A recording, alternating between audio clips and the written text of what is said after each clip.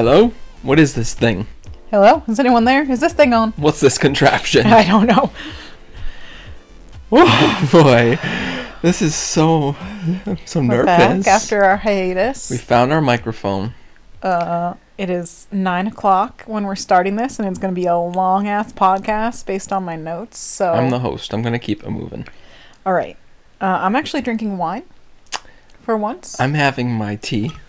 It's not even tea. He just Cheers. drinks hot water now. Plain hot water, like a serial killer.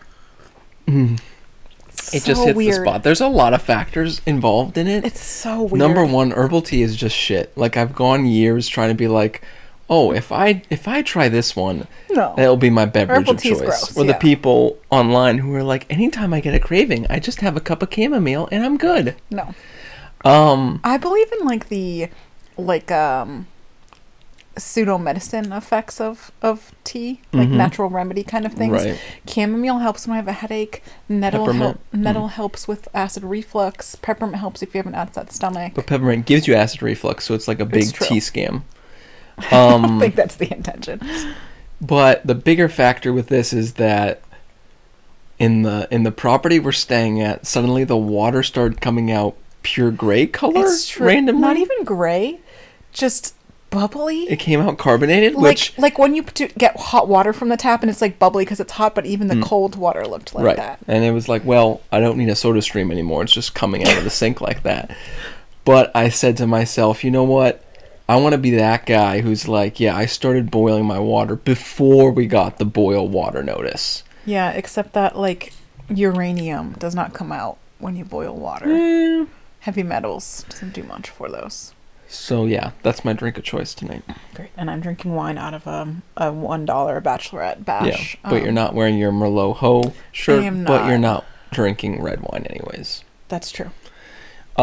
Pinot Ho? That sounds a lot worse. That's great. Put that on a t-shirt. Pinot Ho, yeah. This is episode 113. Is it?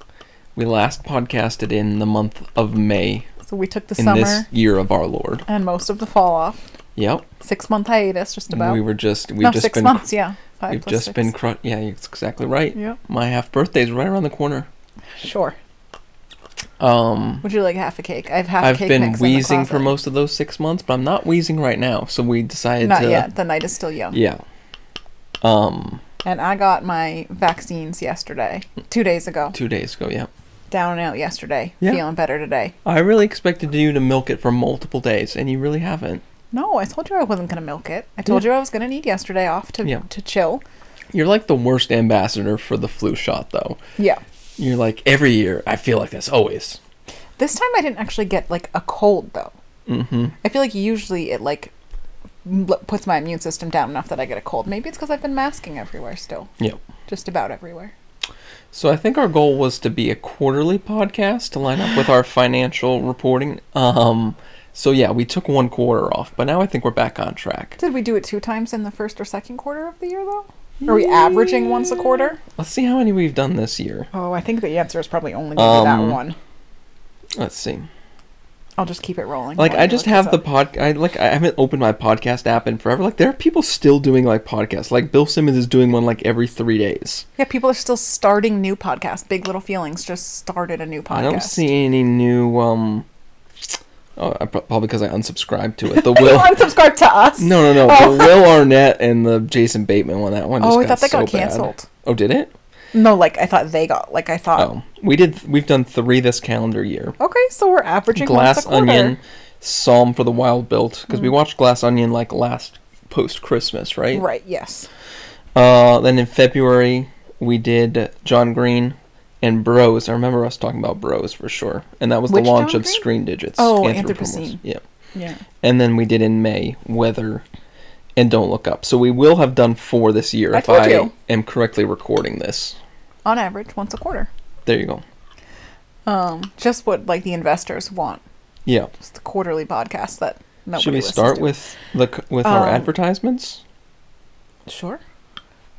Book Digits, BOOKDIGITS.com. Just continuous new users, just lots of data streaming in. And did we just launch a new feature too? Launched a new feature that is a crossover with Screen Digits. Mm-hmm. SCREE.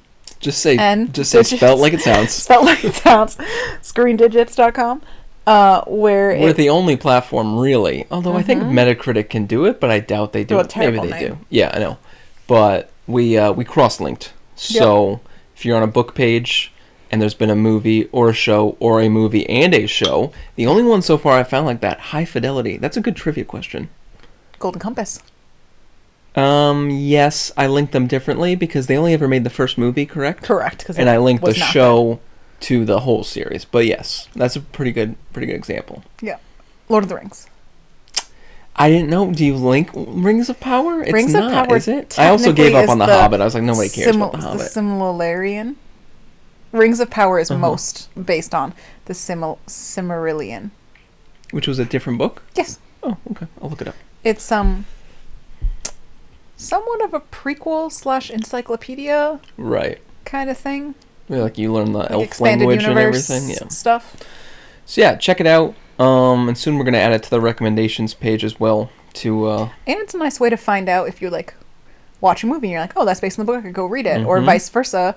If you finish a book and you're like, oh shit, there's a TV adaptation of this, like Lessons of Chemistry. Yep. Lessons in Chemistry. Yep. It's coming out with the Brie Larson. On whatever channel. Yep. It's a weird the direction that the Marvel Cineverse has headed in, but I must be the only person on the planet who wants to see the Marvels. Yeah, it's getting pretty much dragged, as the kids say. Well, that's because all the stupid nerd bros are not going to like the female-led. Well, nobody liked the first Mrs. Marvel either, even though I liked it. Captain Marvel? Captain Marvel. Okay. Yeah, that's not what the listeners are here for. I did like the TV show that it was based on. Okay. So I'm in charge of our agenda. I mean, I have a lot of scribbled notes here. Do you have newses?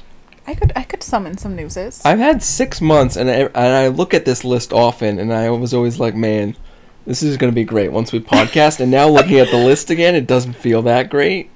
Also, I feel like I could is any of it relevant anymore? Well, that's kind of why it's funny. Can I do mine real quick? Sure. What? Do you want to go?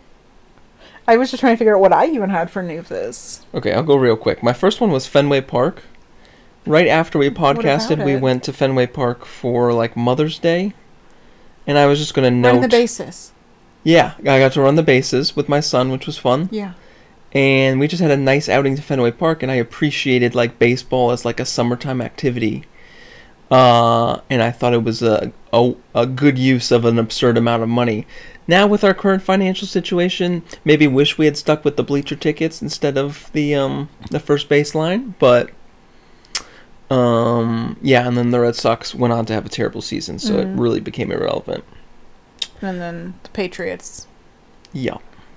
I think that's all I have to say. Yeah. I have jotted down here Olivia Rodrigo. Not new album or anything. This is when you and I, on a pretty much daily basis, were still trying to unpack the Billy Joel line. And I think you finally cracked it. This was like a couple months ago. I was the one who taught you Billy Joel. On the piano, On the piano. Which would make a lot more sense. Yes. Not taught him that Billy Joel exists. About Billy Joel, yeah. But taught him to play that Billy Joel song. Yep. Man. Yeah. I'm glad we're getting to that early. I just don't like her commercial. She seems very bland in it. Like, the song has a lot of emotion in it, and the commercial, she's no emotion, no energy.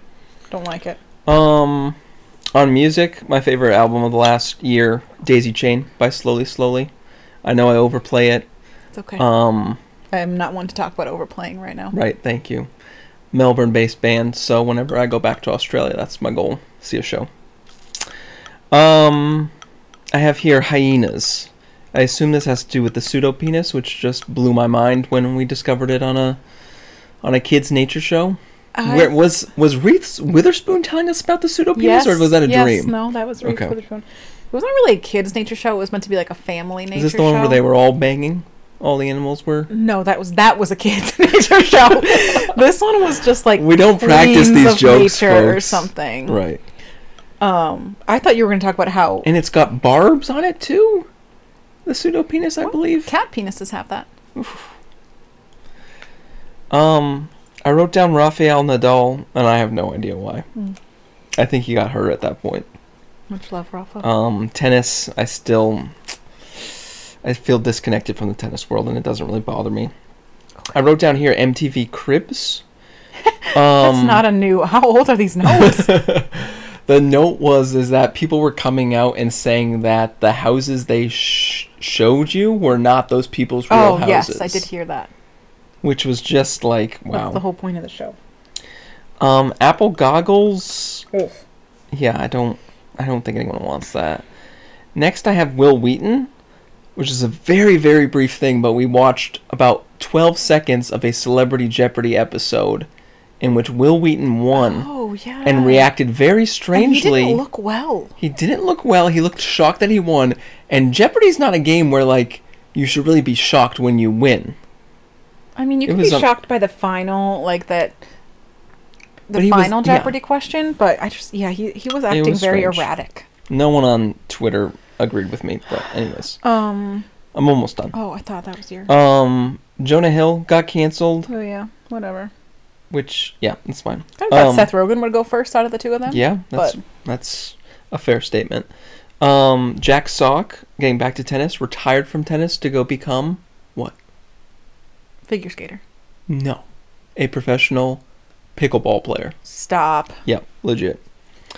And my last note was Shaq's Garage, which in all of my explorations of kids' television, like even the animals humping isn't as strange as Shaq's Garage. Disturbing show, yeah. Where Gronk makes appearances, and yeah, it's something. Would not recommend. Okay, that was my list.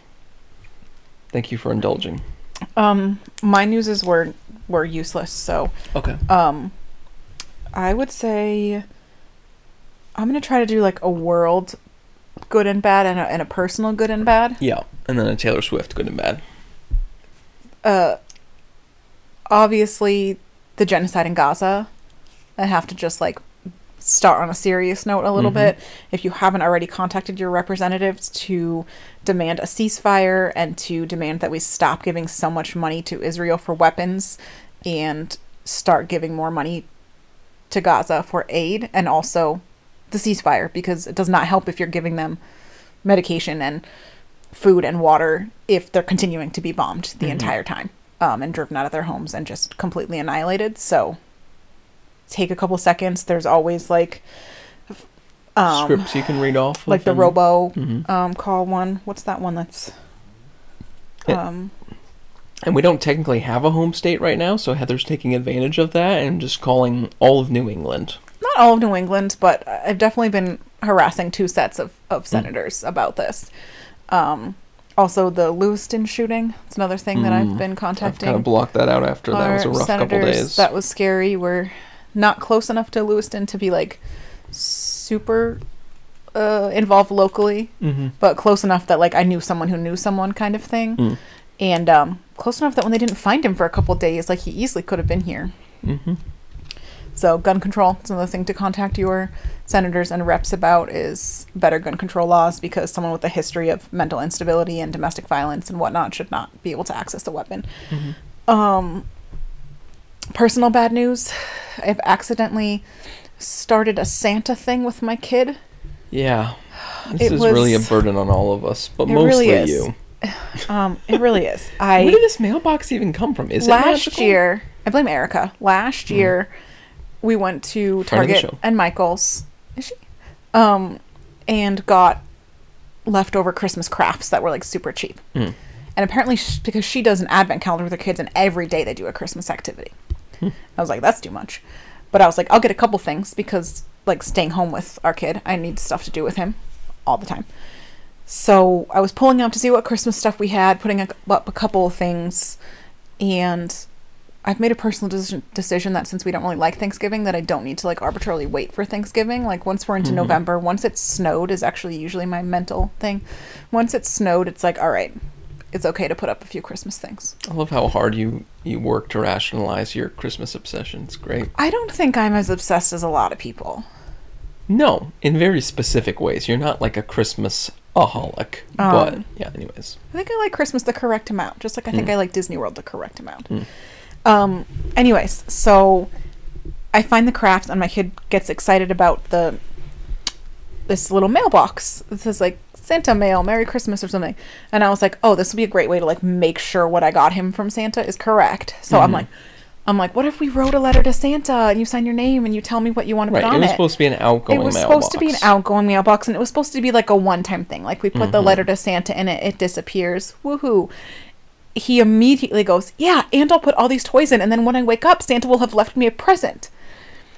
And I don't get how he jumped to that. I don't know. And I guess because Santa brings presents while you're sleeping. And recently he was just like, how does Santa bring you presents when he's not real? And I was like, right, that was gonna be my comment, was that like we were close to being like Santa-less, and now it's twisted the complete other way. Yeah, and I think that's why I like didn't give up on it, because I was like feeling some guilt. I'm like, I don't want him to lose the magic already at age 3 that like So, but I also didn't want to straight up just like continue to lie to him.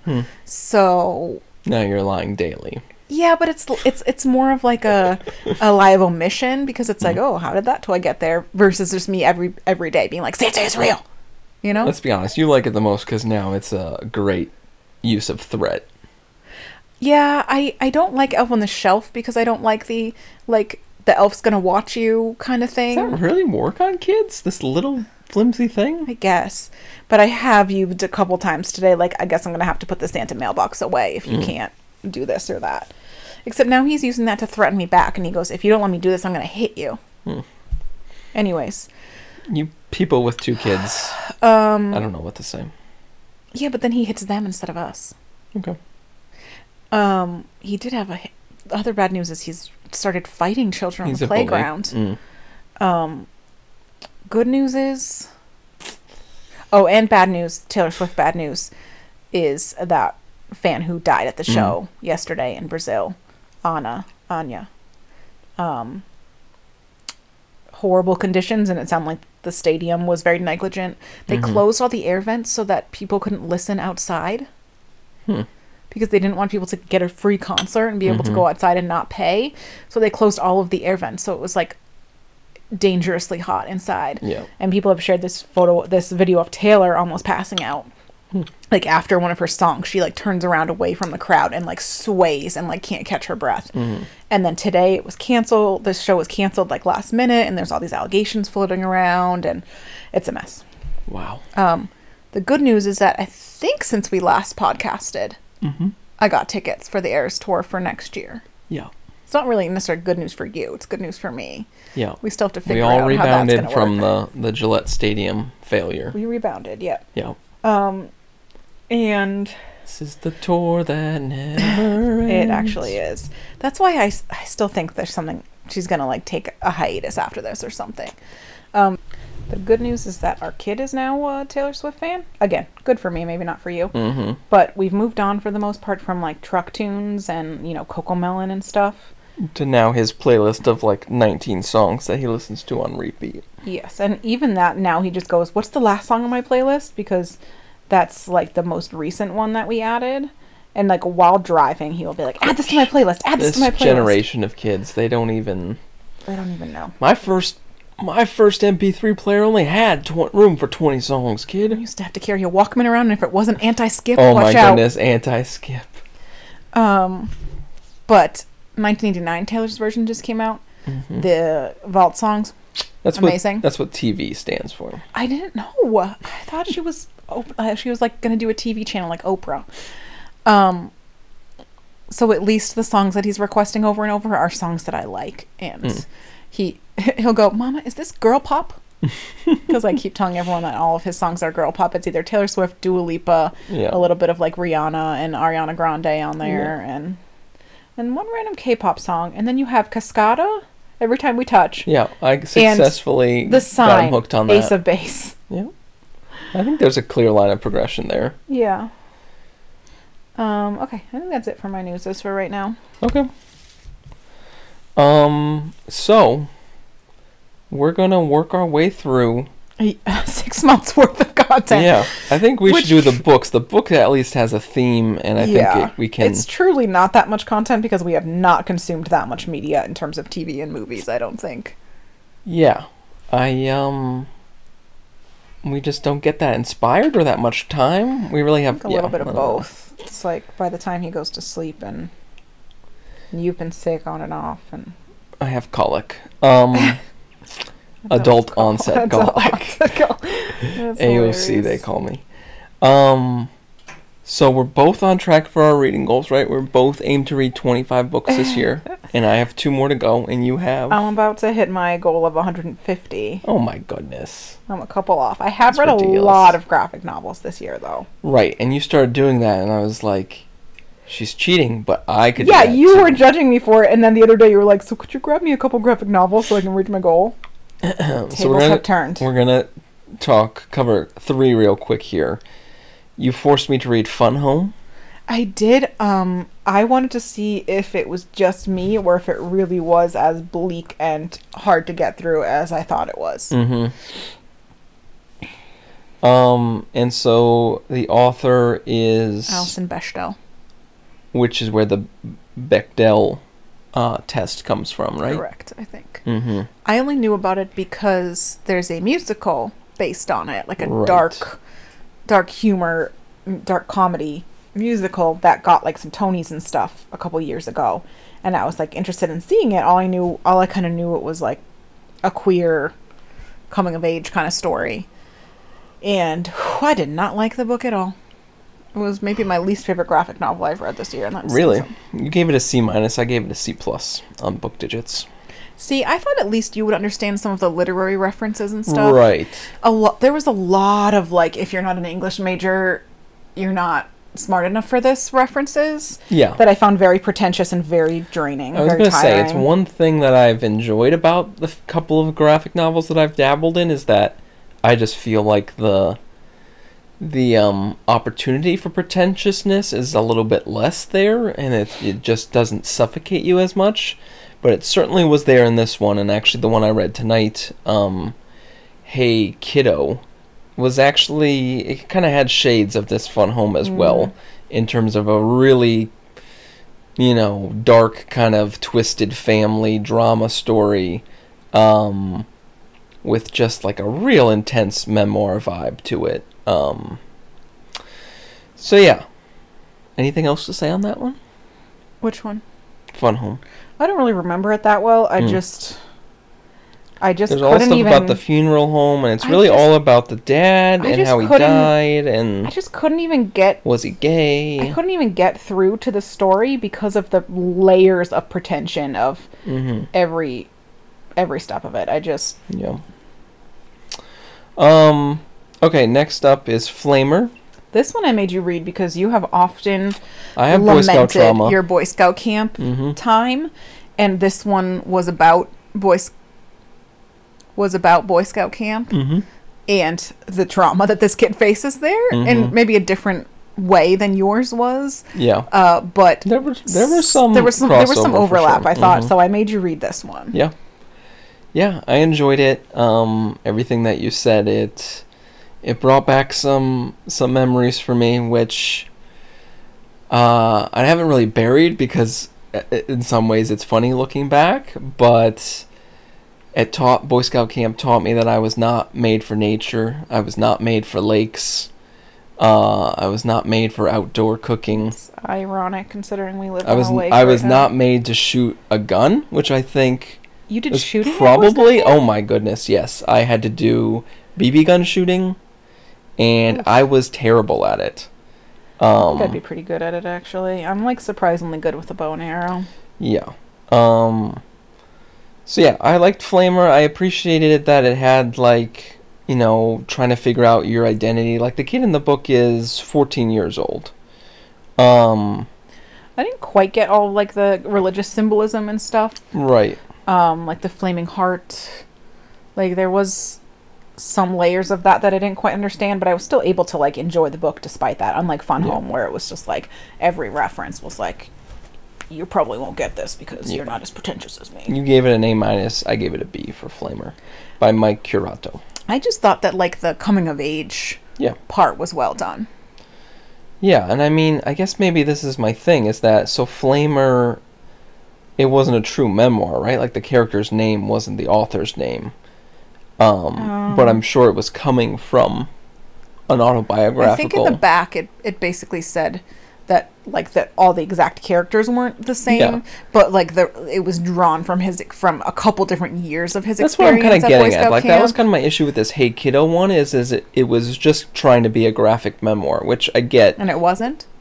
No, it was. But I'm saying it like, it's didn't like add so anything. honest. It's like Yeah.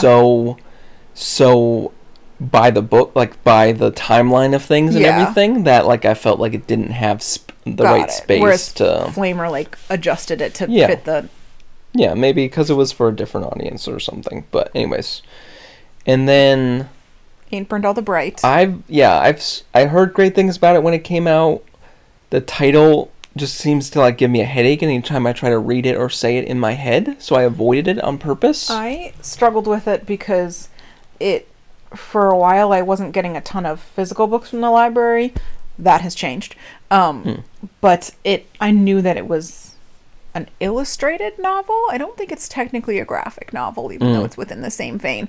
But I knew it was like an illustrated novel, so I was like, I'm not going to try to read this on Kindle or on my phone. Right. But then the library didn't have it, or I wasn't getting books from the library, so I only got it recently. It wasn't quite what I expected, but I think your quote was, "This is the closest I will get to enjoying COVID books." Right. Yeah, I had no idea what it was about going into it. I just from reading Jason Reynolds' other stuff, I assumed it was more of a race-based focused story. I didn't realize it was such a like a bottle episode, or like a micro story. Right. I assumed, kind of like you said, that it was going to be more of like a longer treatise on race relations and whatnot, and not that race didn't play into it, but it was it kind of gives you a snapshot of a family during pretty much early days of COVID, which... And it could have been like any day, right? Like, that's the whole point, is that it was like you felt the repetition of it, of they just keep doing the same thing over and over because you can't go out, and the news and whatnot. And so as you alluded to, I actually just accidentally read a pandemic book a couple books ago, and I was like, oh, this is why I don't read pandemic books or things. It just does not interest me at all right now. And so this one was just much more of a emotional, and I don't know how to describe it. But I think what I liked about it compared to some other COVID ones or pandemic ones is that it very much did not try to analyze anything or like look back on it. Yeah. I think that's why I struggle with some of the COVID ones, as we talked about, I think with the John Green audiobook, Anthropocene Reviewed, was that it seems premature to be like coming to conclusions and looking back on it and reflecting on it, right, when it's like not really over, and it's kind of still very raw. So I think I liked that this book leaned into the rawness, and instead of trying to like psychoanalyze it or dissect it or anything, it just went the total opposite direction. It just went for like vibes and feelings and emotions, and just a lot more in the moment reaction to it versus trying to like look back and give an analysis. I agree 100%. Thank you for putting that into words. You're welcome. I just wanted to mention, did you have anything else to mention about that book? As I mentioned, I've read a lot of graphic novels this year, like 20 or 30 probably. Partially because like I've just found they're really good when my brain can't quite focus on a novel. Yeah. It's a lot easier. It's a lot more rewarding because you can finish it in like 1 or 2 sittings. Yeah. And it's such a rush to... It is. Oh my goodness. Are you being serious? Yeah, no. This is why I like to like sit and read a book straight through in like an hour or and two. what was the first graphic novel I was ever given to read? The Bible, which is really hard to do in one sitting. So I'm pretty sure that has informed my attitude towards Flamer. it. So yeah, I found that they're good when my brain can't quite focus on a full story, like a graphic novel. It, I like, don't really helps your brain stop to out. look at the artwork. Is that okay? I flip very quickly. Look at the artwork, but I don't like stop and analyze the artwork. But I think that's why graphic novels help, is because I'm someone that pictures books a lot in my head, and that sometimes takes a lot of brain power. That's why I was struggling with fantasy for a little while, because it takes like a lot of brain power to imagine all of that and like basically put on your own TV show in your head, which is how I see books usually if they're well written. Whereas graphic novels have like done the work for you, so it's like half the mental energy for me. Because it's already showing me what it looks like. I don't have to like imagine it. Anyways, plus they are very easy to grab when I'm at the library with our son, because the middle grade and YA graphic novels, or middle grade graphic novels, I guess, are down near the kids section. And I can like kind of half look at it and half watch him if he's playing. So my best graphic novels of the year, I just looked on Book Digits. The Princess and the Grilled Cheese Sandwich. Kind of ridiculous, but I really liked it. If you liked The Prince and the Dressmaker, kind of similar. I do remember that one. Similar. Okay, I have read some other ones, but after the Bible, Okay. Similar, like, gender-bending royalty one. Golden Hour, which is another one I said that you should read. The aftermath of a gun violence incident, and also 4-H. Okay. Aquacorn Cove, which was, like, a great, like, the 13th Year vibe. Mermaids and shit. Stepping Stones, which was like a friendship kind of one. Stargazing, which was a good like diaspora immigration, like how to be a good immigrant kind of one. Or not how to be, but that was whatever. The Tree Dragon Tapestry. Tea Dragon Tap. That's a tongue twister. Tea Dragon Tapestry. There's a whole series of those, but I really liked the third one. When Stars Are Scattered was a great one about a refugee camp in, I forget which country, in Africa. West Africa, I think. And not a country, the region. And The Breadwinner, which there was like an Oscar-winning short film about that a couple years ago. And the graphic novel is based on the short film, which is based on a book or something, but it's one of those confusing. Don't make me link that in Book Digits. You could link just the two of them. And that one is based on, I want to say, Iran. And gosh, there's so many countries out there.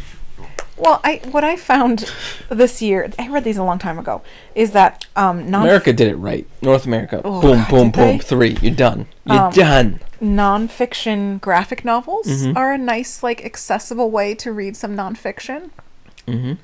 Not Fun Home, but nonfiction. I read another one that is blanking on me. I'm blanking on it. Don't you dare prescribe that on that. It's blanking on me. That's how it is in Spanish a lot of times. I'm gonna see if I can find it, because it was. You can filter based on tags, so you could look. Did. Oh my goodness. The problem is that I have been very inconsistent about actually tagging graphic novel as a tag. I have on some of them, and I haven't on other ones. The Best We Could Do, an illustrated memoir. That one was about Vietnamese immigrants, and it was, I don't know that much about the Vietnam War and how it started from the Vietnamese perspective and whatnot. And I don't think I necessarily... I saw Miss Saigon as a 12-year-old. I only not much stuck with me. Good Morning Vietnam. Still on my to watch list. Never seen it. Robin Williams is great in it. In it. Anyways, I don't think I necessarily would have read like a full-length story about Vietnamese immigrants, but when you put it in a graphic novel, it was much more accessible, so I respect that. All right, I think we're doing great. So I'm going to keep us to like 5 minutes max about these. I thought you meant left. I was like, it's going to take me more than 5 minutes. Lightning round. Now, once upon a time, you had come up with a name for these bites or something. Oh, I don't remember. It wasn't that good, so we don't have to remember it. But. Thanks. We're taking submissions for names. Circa 6 months ago, you were like, I need a full episode to get through all my feelings about Severance. An Apple TV show with Ben Stiller behind it, Adam Scott as the lead on screen, sci-fi, futuristic, dystopian, I don't think I have any notes or thoughts about Severance at this point. I will say, we should have just podcasted right after we watched it, because I was fired up. I was mad. It's kind of I feel like I've said this a bunch of times on the podcast, but it's kind of like when I gave up on TV. I think I'd already given up on movies, but on TV, like, I remember we were in this house, and I was like, I'm going to take my... This is back when our child napped. Oh, he napped. And I was like, oh, I'm going to take a little longer lunch break. Let's watch the penultimate one now so we can watch the finale tonight. Like, that's how engrossed I was. I wasn't loving it the whole way, but I was like, I want to see what happens. I was kind of hate watching it. Yeah. By the time we were like a couple episodes in, I was like, how many episodes are left in this? Yeah. It was an intriguing premise. It was a little Orphan Black vibes in terms of like you're getting mostly creepy vibes, but you don't have a lot of answers yet. Yeah. The guy with the beard. The funny guy? Yeah. Dylan was his character, Zach Cherry. Yes. I don't like DoorDash or any of its grocery crap that it's pushing, but they do pick the correct random side bit actors between him and Fack now from The Bear. Yes. Like, yeah, they speak to me. And maybe you then Google DoorDash commercial because you don't remember what the actor is from. Yeah. I never really cared for the main girl, Pelly. Helly. Helly. Mm-hmm. Just walked a lot. There was just too much walking in this entire show. It was such a low budget set. Yeah. It was like a hallway. Yep. It really was. My biggest issue with it that I recall is the hype. So I can't tell how much of this is the fault of the show and how much of this is the fault of the way people consume media and the way people talk about it on social media. I had heard that the last episode was like blow your mind, best twist ever, first season of Lost, like level of like. There's others. Oh my goodness! They took the boy. Like there's gonna be this payoff that's gonna be worth like all those mid-season episodes of just like. Okay, more vibes. We get it. It's creepy. Yeah, flashbacks. Okay, Flashback, yeah. So I was like, okay, I'm not loving the middle of the show. Yep. I will watch Ben Wyatt do most things. Yep. He was great in the show. He gave 100%. I was like, all right, but the payoff is going to be worth it because per usual we were like, at least a month late. Couple months late in getting to this. So I had just seen, I was trying not to be spoiled because I would see it on Twitter when Twitter still existed. And I was like, okay, it's going to be worth it for the end. There's going to be some sick ass twist. Based on these dates, we were a full year behind. Okay. We were deeply behind then. Yeah. So I was like, there's going to be a great twist that's going to make it worth it. So I was kind of like pushing through and we had like, there were like some minor twists in there and we had kind of guessed a few things and then there was just no twist. I mean, the last one had its twist, but I had called it out, and... Well, there was two. There was the personal one for Adam Scott's character, Mark. Right. And there's the corporate twist for Helly. The personal one was stupid. Yeah. And the Helly one was slightly predictable and also stupid. Yeah. Yeah, I don't even remember much of my finale feelings. I just remember my feelings leading up to it. I was really annoyed by the company, the evil company at the heart of it all, because they don't show them producing anything, making any sort of profit, doing anything to help anything. They just say, oh, it's a huge company that owns this whole town, and all their workers live in the town, and that's how it is. That was one complaint. Number two... I'm not sure I really buy the severance thing as like a useful tool.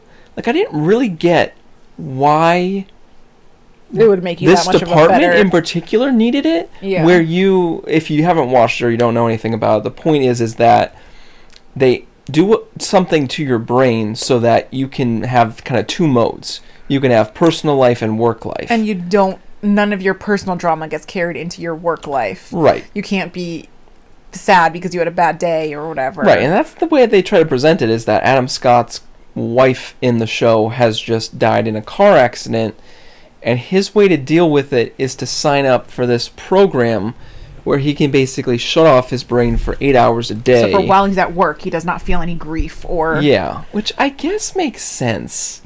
And they have the little subplot where, like, the woman who's about to go into labor decides to do it so that she doesn't actually have to be present in her head for the labor. Yeah.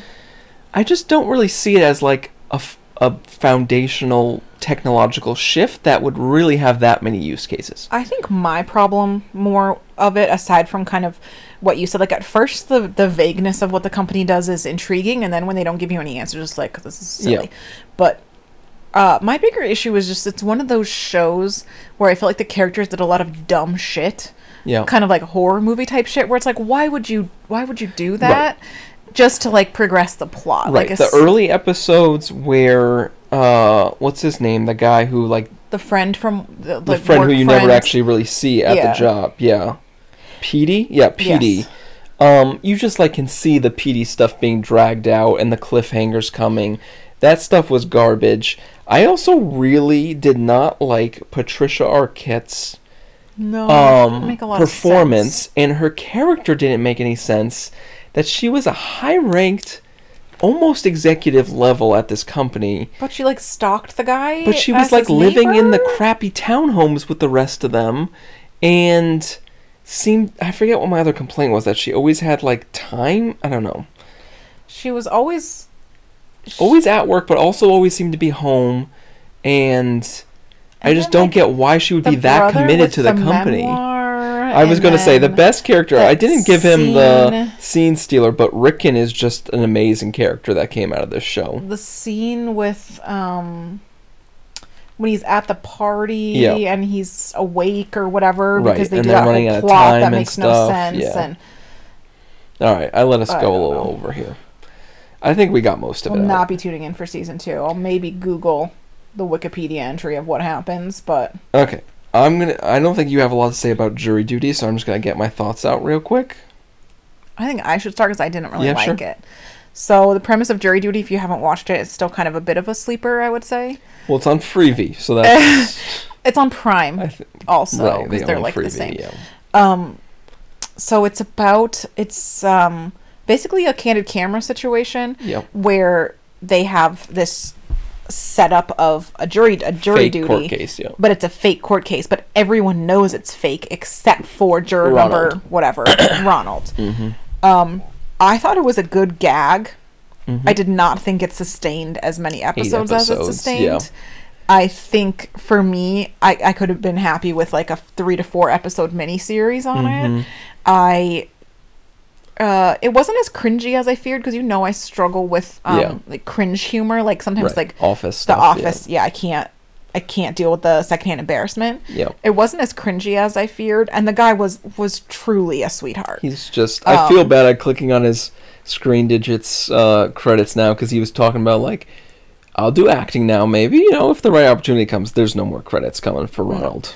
I mean, it takes a while though, as you well know about Hollywood stuff, but he was definitely a sweetheart. I think the most interesting episode, I think I could have done without most of the show, and I just would have watched the last episode where they like explain like how they was gonna get into, had to pivot when he almost caught on, and I mean, I think it's impressive just from a filming perspective, because all the actors essentially had to be doing improv like 100% of the time. Like, that's one of my takeaways from it, is just the and I feel like that's why they stretched out the show, because they're like, we put like a month's worth of work into this show, and the sets and all of these actors had to remember days worth of lines, and as they revealed at the end, like they had just hours and hours of boring stuff to record, and then to hopefully get to some... was the guy with the chair pants. Yeah. He was so nice to the guy with the chair pants, and they just kept making him more and more ridiculous, and Ronald just kept being nicer and nicer to him. Yeah. My favorite episode was when they end up at like the Margaritaville restaurant or whatever. That one's just great, because Ronald's like outside, like hands over the shoulders of like the old lady and the chair pants guy, and he's just like, this is my new crew, like we're stuck in this situation, we're getting through it. I just felt so bad, like if I was him, I would be traumatized for the rest of my life. Yeah. I know he got a lot of money. Always looking over your shoulder. But I would just always be like, am I being filmed right now? Am I being filmed right now? And like, he thought they were all friends, and they were all like being paid to be there and acting. And I know that they all claimed it's like Truman Show syndrome is like a diagnosable syndrome now, and if anyone was ever to have it, it would be him. Because he's literally been in that situation. He's not imagining it happened to him. So there were some funny bits. There were some funny episodes. There were, like, some dumb parts. Like, that whole episode that happens in the hotel.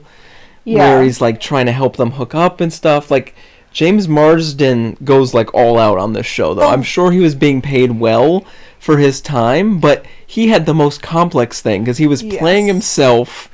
But not really. Not really. And... they had no idea whether Ronald was going to know him, and it just, like, fell together perfectly, where he was like, oh, this guy from whatever shitty movie he knew him from, and then the Sonic stuff came up. Yeah. And there was some great coincidences that just were hilarious. But yes, my biggest takeaway is... Can I make one more comment? Sure.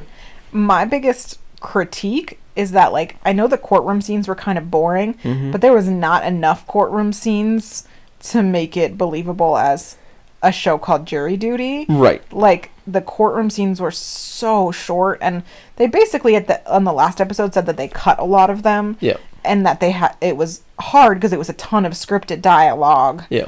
And that they cut a lot of it for that reason too. Right. And it couldn't be a goofy court case the whole time. Right. But the court case made was sense. Dumb. Like, that was one of my biggest disappointments. I was like, all right, let's see how this is set up. And, like, you saw how they, like, tried to inject humor, but it was all about a guy pissing himself at like, a factory-type job and causing defective T-shirts. And, like, it was a little bit overthought, I think, the court case. Yeah. I mean, there's a lot easier, dumber court cases if you've ever watched, like, I mean, honestly, they should have done Gwyneth Paltrow skiing accident one. That would have been hilarious. So my final thoughts on it are, like you were kind of saying, the finale is really interesting. They bring Ronald back, into the back room where their producers are actually doing everything, like where Truman ends up in the moon or wherever it is. Control center. Yeah.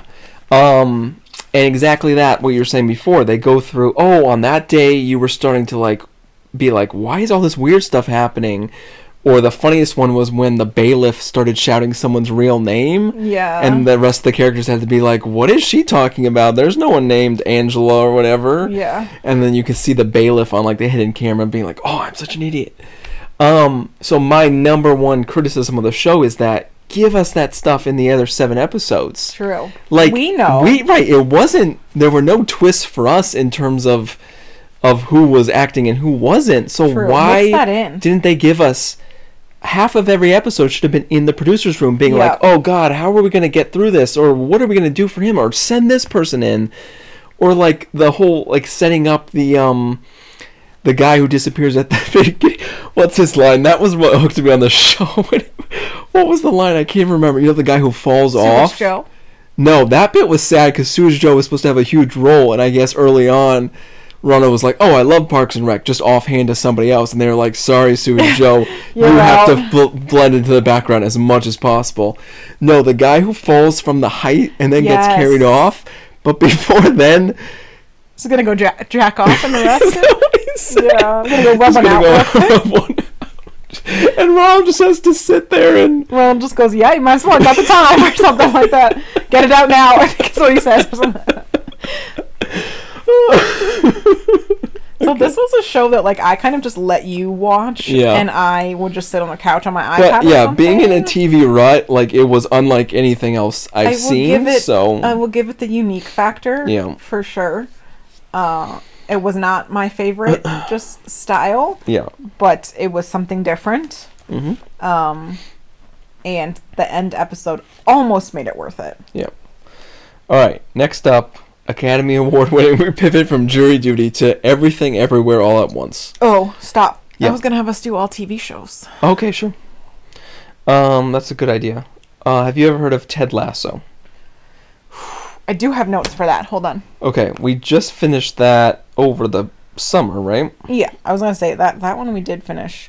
Okay. I have a lot of notes. I think I should just kind of read them out. Do you want to start? I just want to kind of remember what season 3 was. The Nate redemption arc, which I knew was going to happen, and I was not here for it. Nate, you had far too much, what's her name? Being boss bitch. Rebecca. Sorry, no, I'm talking about Keely on her new office Jack, stuff. And the Colin is and gay her friends that she hires and that stuff. Like, yep. Okay, the best part of season 3 was Avocado Man. What's his name on the show? Yeah. Zava? Zava, yeah. That bit actually had me laughing. I thought that up way too fast. They were doing some interesting stuff with Jamie versus him, Roy versus him, and then they were like, "Oh yeah, Zava left," and it was like very clearly like just okay, now we're on to the back half of the season and we got to wrap up this stuff. So yeah, that was my biggest issue. Was I think to some small degree you saw this in the previous season, but it was very obvious in this season that the writers don't know what should be a multi-episode arc and what should be an individual episode. I'm going to let you do most of the talking. This is my number one recommendation to the showrunners and everything, and I think it was a huge miss that they didn't do it. They tried to do it with Arrested Development, one of like the late Netflix seasons, and I don't think it worked. I don't know if I actually watched it, but every episode here should have been one character over the same time frame. Rebecca had enough interesting things happen to her for one episode. Roy, yes. Keely, yes. Jamie, for sure. Ted, for sure. Beard, all of them. And you could have had a Trent Krim episode. You could have had the Colin episode. You could have had the... They tried to do that across all of the... Everybody was stretched out. You could have had the Sam episode with the restaurant. You could have had a Nate episode, and people could say, skip the Nate episode if you don't want to know how he gets redemption. It almost feels like they tried to do that and then went, and then just... We'll just sprinkle everything in. Yeah. My biggest thing was that things that should have been one episode were dragged out for half the season, and things that should have been multi-episode arcs were squished into one. Mm-hmm. My biggest examples of this were the Colin is gay storyline. Mm-hmm. They just like dropped one hint every 2 episodes to the point that it was just... It was not even a B plot. It was like an X plot. Yeah. Like it was just one scene. Mm-hmm. The Keely and Jack thing. Super dragged out. Yep. They have like again like one scene of drama in each episode and then just keep getting dragged out, and things that could have been multi-episode and multi-season arcs were squished into one episode. The national teams was like an offhand thing, like half an episode that could have been multiple episodes of are they going to get picked and how they're feeling about it. The Akusha Super League thing, right? One awkward dinner. That was a weird episode, and then it was kind of over. That could have been a dragged out. And the Keely had like 6 episodes about her weird relationship with Jack, and within half an episode she lost her company and got her company back. Right. That's the wrong drama to focus on to pull it out. It doesn't make any sense. The Office Mate stuff was not good. And what was the other thing I was going to say? There was another one I was Love arcs or anything? I was just gonna say like that I was gonna say that I usually love a Parks and Rec type romanticized, idealized thing, right? Where it's like everyone knows it's not actually like this, but it's nice to like not have. I don't know what I'm saying. Yeah. What I'm getting at is that this season was ridiculous.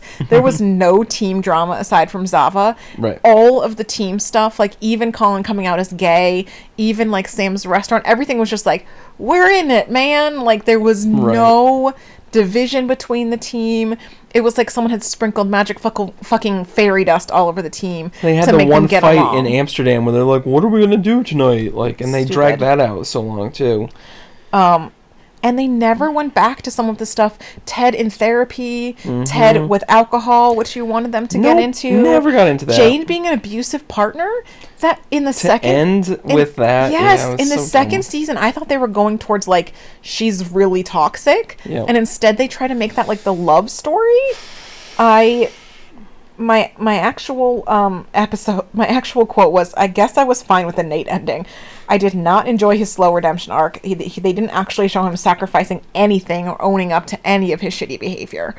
They and I didn't get the scene where Ted's like, watch the end of the video, and like you just see Nate being a nervous Nelly and not even committed to his own like evil acts, which I don't know, it wasn't like much of a character note for me. But so I think the last 2 episodes redeemed it a little bit and made that's it what not I wrote a my total failure review, of a season. They had good callbacks, they had like happy endings but not like perfect endings, but a lot of them like or a lot of the emotional parts seem dependent on like a couple like kind of throwaway things from previous episodes. Like at the end, at the wedding scene, there was like a very long pause on like a certain character, and I was like, I don't fucking remember that character. It was like from one episode, like 2 seasons ago. And what was the other thing I was gonna say?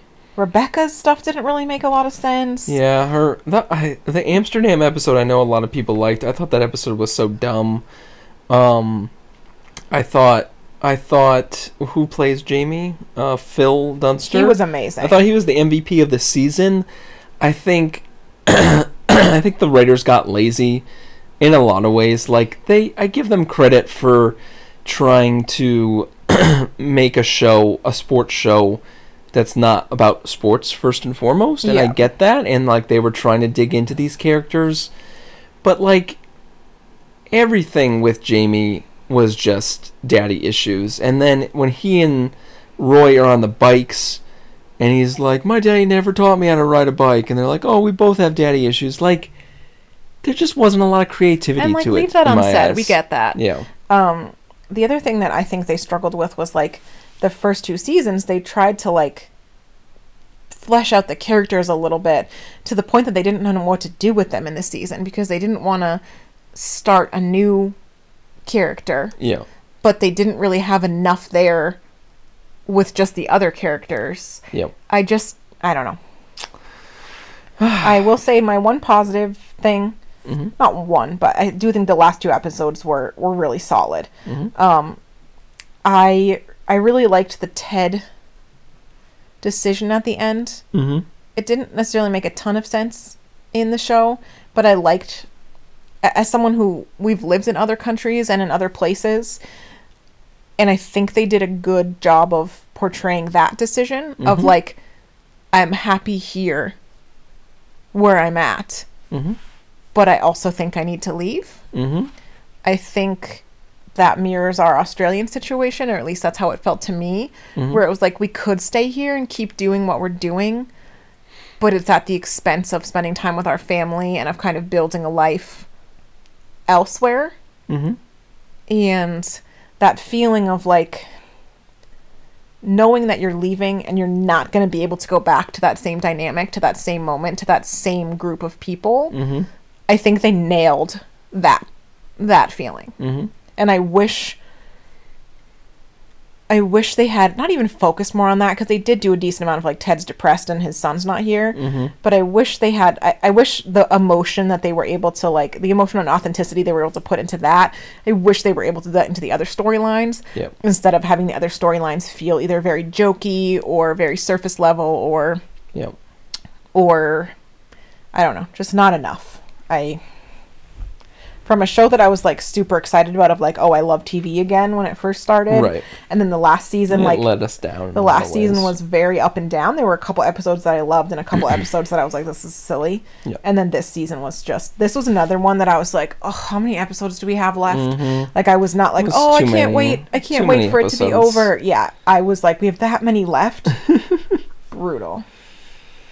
All right. Next up, Heartstopper season 2.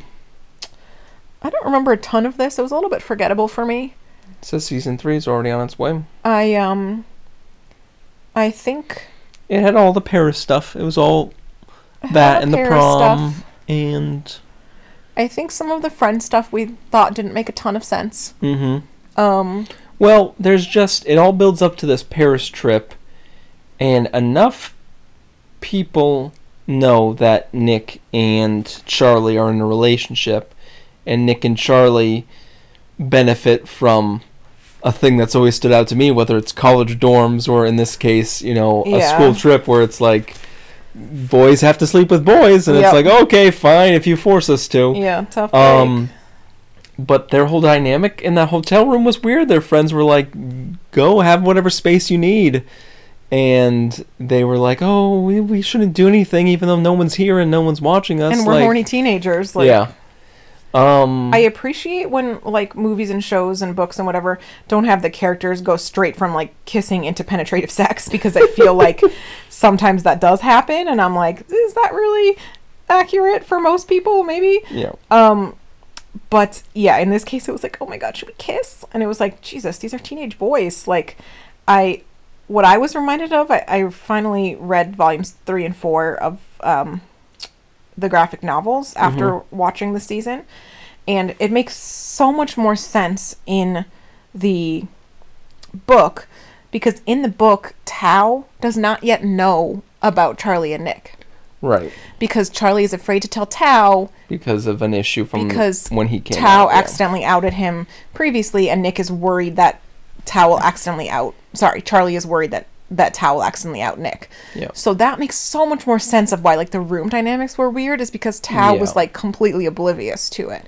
Whereas in the TV show, they kept the awkward room dynamics, but they didn't really keep the reasoning for it, right. because Tao was, their like, friends cheering knew. them on. Yeah. So I think what the show has done a good job of is I care a lot more about the side characters, I think, than I do about Charlie and Nick. Yeah, Tao had a good season. The will they, won't they stuff, it was a few too many of, like, oh... Him and Elle. Yeah. Yeah. But overall, it was okay. And I thought the Darcy and Tara stuff was decently well done. But there just didn't seem to be a ton that happened this season. It seemed to be a lot. Well, you're leaving out Isaac, best character in the world. Isaac. He gets his sort of moment. He's not a real character, that's why. He's not in the book. Right. So he is a beautiful his storyline was good too, and kiddo. I hope we see more of his in the next one, because it didn't really get resolved. Or I appreciated them giving Charlie another element in terms of his eating issues. Yes, I was. And how that kind of comes to light. I'm interested to see where that goes. Was this the season where they had, like, the bonfire episode? Yes, that was. And, like, everybody was, like, losing everybody, even though there was only, like, 12 people at the party. I just remember laughing at that. Small clearing in the woods. And they're like, I haven't seen Charlie in hours. It's like, just make a loop around. Yeah, he'll be fine. Just make a loop. The Nick with his dad stuff was bizarre but interesting, that he had a dad in France and everyone was always like, shit, you speak French? Yeah. And, like, his dad was just such a dick. I keep getting this and the weird episode of Atlanta mixed up, where they end up at a restaurant. No one has ever said that where before. They end up at a restaurant in Paris where they eat the hands of other humans. That was a very strange episode. Why did I watch that episode? One. Yeah, I don't know why you watched that, but okay. So Heartstopper, I've gotten over my bitterness of other authors getting their work adapted, but it's all right. Do you want to save the bear, or do we not think we're going to podcast for another quarter? We're already over an hour. I think we should save the bear. I was going to say the opposite. Okay. I think we should... There's not much to say about it. It's going to be the Severance situation where I'm not going to remember. Yeah, there's not much to say about it. Fishes... You need to watch Fishes to understand the show. Full panic attack. But it literally gave me a panic attack. I just think it's too much. It's too much family drama. Like, I don't know. I read a tweet that I shared with you that was like, I'm sorry, I can't credit it. I don't have it handy, but it was like, I thought about watching an episode of The Bear, and I thought it would be too stressful, so I watched a 9/11 documentary to chill out instead. Yeah, because that's the level of stress that the show is. Yeah, the show did some interesting things this season. I appreciated that it was very different than the last season. Yeah. I liked seeing some of the more minor characters. They did kind of do each character gets an episode thing. Not totally, but they did do a couple character-focused episodes that were interesting, if not maybe called back to enough. But this season made me love Richie. That was my favorite episode. You got your Richie growth. That was my favorite episode of the season for sure. The last episode was pretty good until the very end, and then I was just like, this is stupid. Yeah, that was such a gimmick. The fact that he got, spoiler, I guess, the fact that he got stuck in the fridge. It's like a bit from Friends, correct? But I'm okay with the bit, because the whole thing was that he forgot to call the guy. I'm okay with the bit. What I'm not okay with is where they went with it. I thought it was going to be a positive spin, where like he's taking all this pressure on himself that he has to do everything. Yeah. And he's locked in the fucking freezer, and they do it. You know? Like, his team can do it, not necessarily without him, but like, he doesn't have to put everything on his shoulders. And instead, they twist it to be the exact opposite of that. And everyone like blames him and shouts at him, and like it turns into this big drama, and that's not how I wanted it to be. I wanted it. I'm guessing the next season is when that gets understood by himself and the others, but it just seemed like, I don't know, did his character not grow this season? Like, he just had the Claire stuff. Well, his character almost grew. Deciding if he could be happy or not, and then the freezer stuff like threw it all back to not having any growth. My biggest complaint about the season is that it's such a gimmick. And the whole thing felt like it should have been like an epilogue to the previous season, which is like, let's see what happens if they try to put a restaurant together in 30 days. Yeah. And what's his uncle Jimmy, he's like, you got to open the restaurant by this date, and everyone's like, okay, we're gonna have a whole calendar planned around it. And then you could tell the writers were like, we have to reinforce why this date's so important. Interesting. So they have this terrible scene between him and poor Abby Elliott Sugar, and who's trying harder this season, but it's still just not working for me. I don't know why in the first season they went, I know who needs more lines. Right. Yeah, that's great.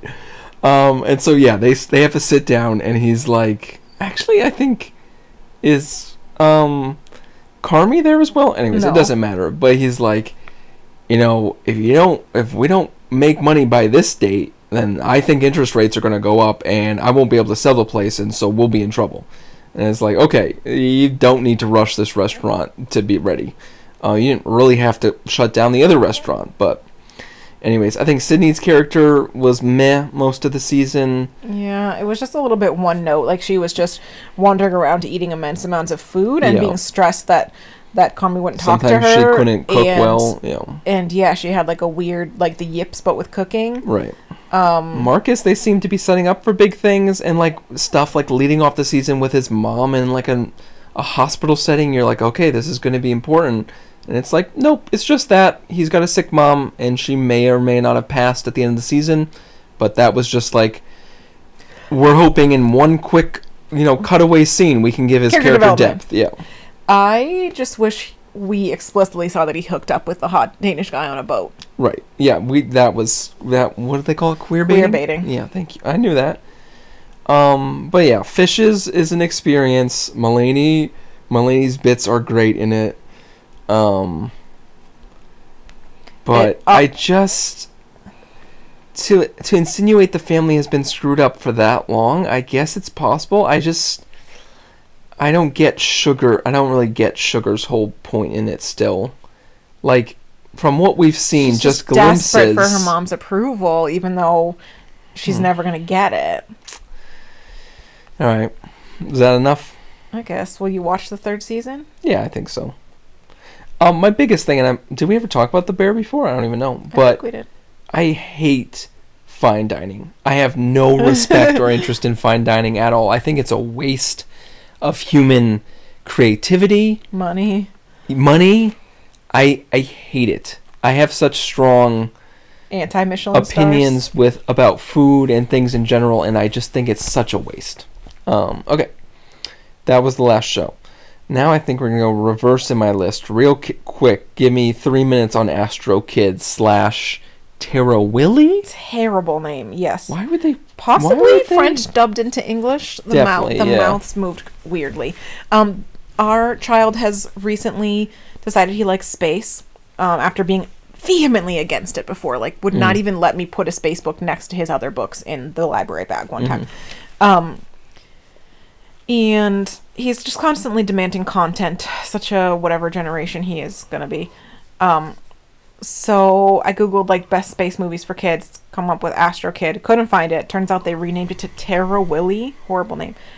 It was a fucking solid movie. I might change my ratings to an A-. I did not watch a screen while I watched that TV show. You were into it. I couldn't with the kids movies. I just can't do it, but it grabbed like you. Star Trek-y enough for me, like exploring new worlds kind of thing. It was like nature-y enough. It was just what I wanted. It was scary enough to have some drama for the adults. The art was nice, but the world that it built was interesting. It was better than James Cameron's Avatar. Whew. Same vibes, like cool glowy plants and stuff. But just a nice straightforward plot. Some definite plot holes that didn't make a ton of sense. But, you know, we have really struggled with family movie night because our kid just wants to watch kids shows or YouTube or whatever. And this was the first movie in a while that I think we all enjoyed, and he did not ask us to turn it off or skip ahead. Mostly, yeah. Got scared a few times and maybe had to cover his eyes, but okay. Staying with animation, we've got Elemental, which was our son's first movie theater outing. Second? Yeah, second, right.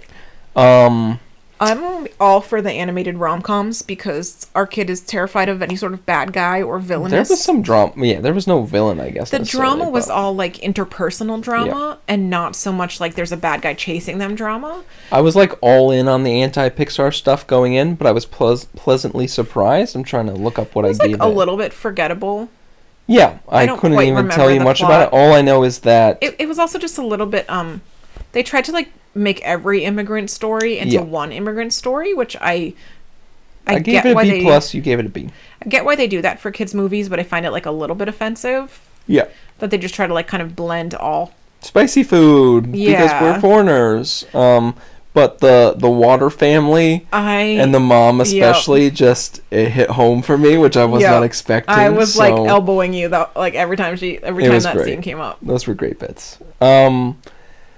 Spider-Verse. I don't know if I've ever been so excited to not like. I don't know if I've ever been so excited for you to be annoyed about a movie because I felt like you loved the first Spider-Verse one and I appreciated it, but it didn't quite work for me. And this one you were just so annoyed about, and I got such joy out of that. Going back to what you said earlier about like a different movie experience, like I think the first Spider-Verse was when everyone was really oversaturated with all the normal Marvel movies.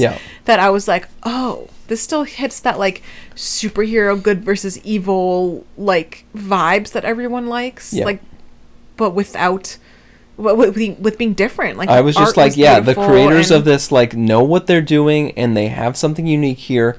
And with the second one, I was like, I don't think they know what they're doing. No, what does my review say? I gave it a C. You didn't write anything. You gave it a C+. All of the time, like, the multiverse stuff. Yeah. Didn't make a ton of sense. Mm-hmm. We were also watching this with our 3-year-old who was so confused.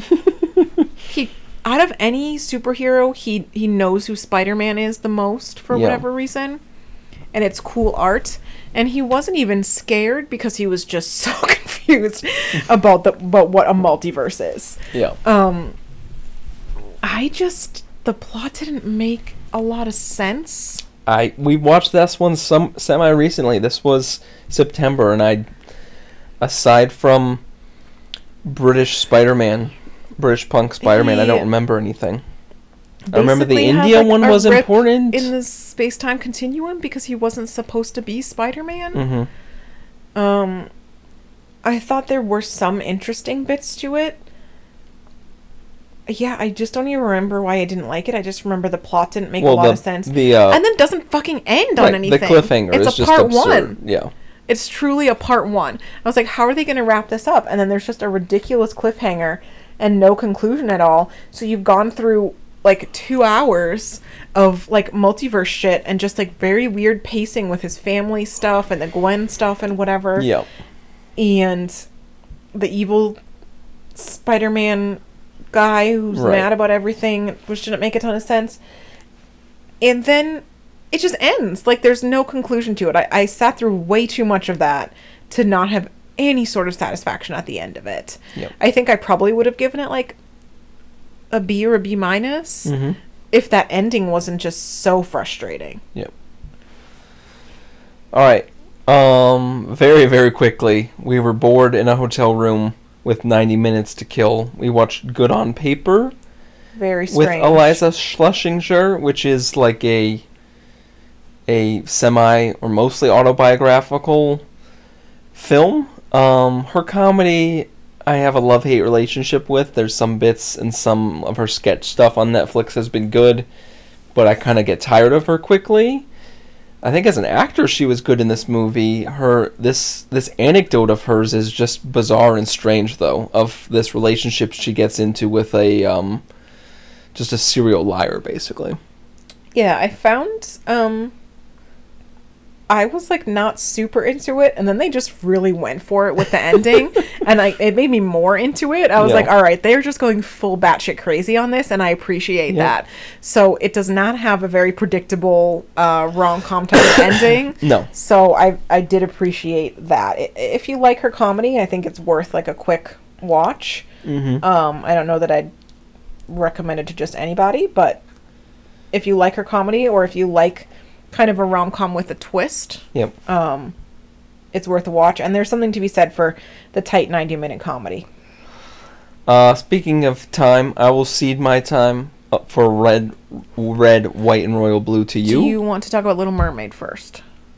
I was going to talk about that next on my list. So your list makes no sense. Yeah. Oh, okay. We're doing kid. Well, yeah. We were doing kids movies, and you're jumping all over the place. Yeah. Red, white, and royal blue. Yeah, I had no strong feelings. It was a fine watch. It was a step up from a Hallmark movie. I think straight to streaming made sense, and it was fine. It's a movie that I think I liked more after the fact, based on the fact that I've seen like a lot of Twitter, like video mixes and like fan art and stuff of it. I had medium to low expectations, and I think they were mostly met. I didn't love the casting to start off with, and I think the casting grew on me. It's still not quite how I pictured them, especially Alex. Let's just acting wise, behavioral wise. Taylor Zakhar Perez was really good as Alex. He just wasn't quite how I pictured Alex in my head. I think Nicholas Galitzine, who played Henry, I was not sold on him, and then we watched that horrible yet entertaining Camila Cabello, right? Cinderella. And I was like, all right, he can pull off Henry, and I think he did a good job. I think the actors did a good job with what they had. Side characters were like, they really streamlined the script to the point that there was almost no side characters, which I see why they did it. There's a plot to get through. There's a lot of plot to get through. There's a lot of plot to get through. There's a lot of time jumps. There's a lot of scenes that they kind of have to pick and choose what scenes are going to add which character growth. I think they rushed a little bit through the rivals to enemies part before jumping straight to like the friends to lovers part. So as a book reader, I always struggle with the Harry Potter, fuck you JKR, Harry Potter movies. I always struggled with like the side characters and side plots that were my favorites were always the ones that were cut. And that kind of happened with this movie too, where like I loved his sister and she was completely cut out of the movie.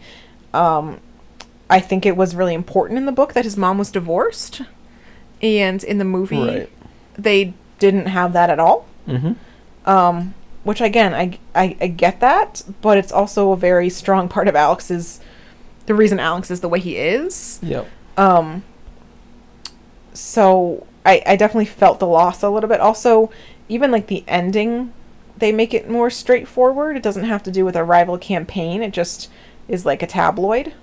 Which I guess the author said that was their original ending, that it was going to be like a British tabloid or something that leaked their information. So I still think I think they did a good job of adapting it. I think it was fine. Like you said, it was a step up from a Hallmark movie. I would definitely watch it again if I ever had time to watch TV. Like, it would be a good, like, background kind of comfort movie. Like, if I just wanted to, Sure. like, do my embroidery and put something on in the background kind of thing. I liked it well enough. The important scenes were done well enough, I think. The actors did great with what they had. There were some deleted scenes that have come out since that I wish were in the movie. There's a campfire scene where Henry does this whole, like, kind of third-person story about his life and why he is the way he is, which, whatever, it was a little bit of a lengthy scene. I see where they cut it.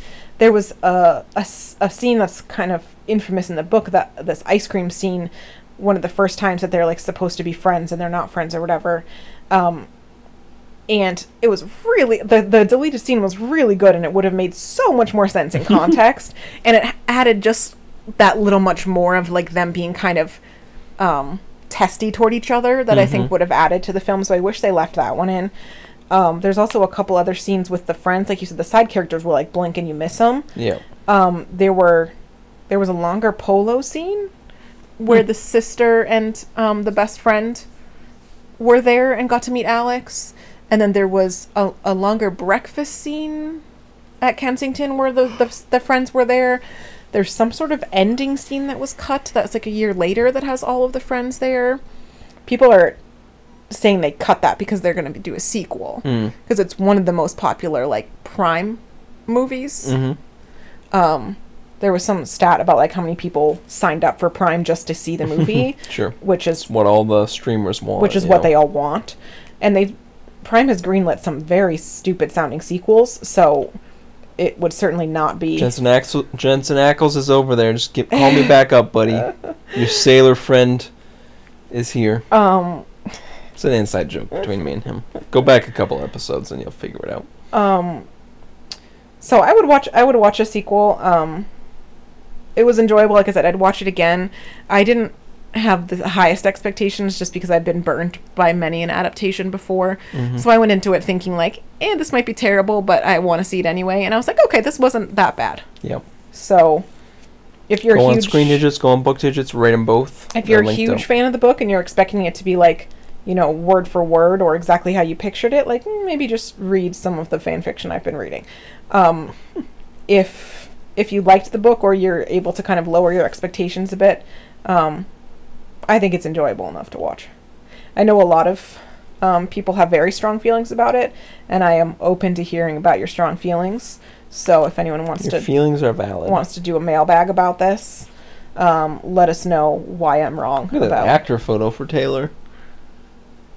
Yeah, he's got a good face. Yeah, he does. Chiseled. Okay. And Nicholas Galitzine is an upcoming thing for you. Is going to be in. Let me guess. Latest, he's in Bottoms. No, but I do want to watch that sometime. I think I want to watch that with you. It's like a raunchy teen comedy. Right. And it's got Ayo. Yep. What's her name? Ayo Adibri. Adibri. That's what I was going to say, and I was afraid I was pronouncing it wrong. So I do want to watch that. No, he has a new one that's coming up that's called Mary and George, and it's about it's a period piece about English or French, I think, king. But it is like for the girls who used to like Rain, the show, and now are into gay fan fiction. Like the entire trailer was just him having sex with everybody in the court. Man, we've been watching Children Ruin Everything, which, good for them, got picked up by CW, but you see these CW commercials and previews, and you're like, bleak. Is this show from 6 years ago, and you're showing it now? It's so confusing. Bleak. Okay, real quick, Little Mermaid, live action remake. Was it necessary?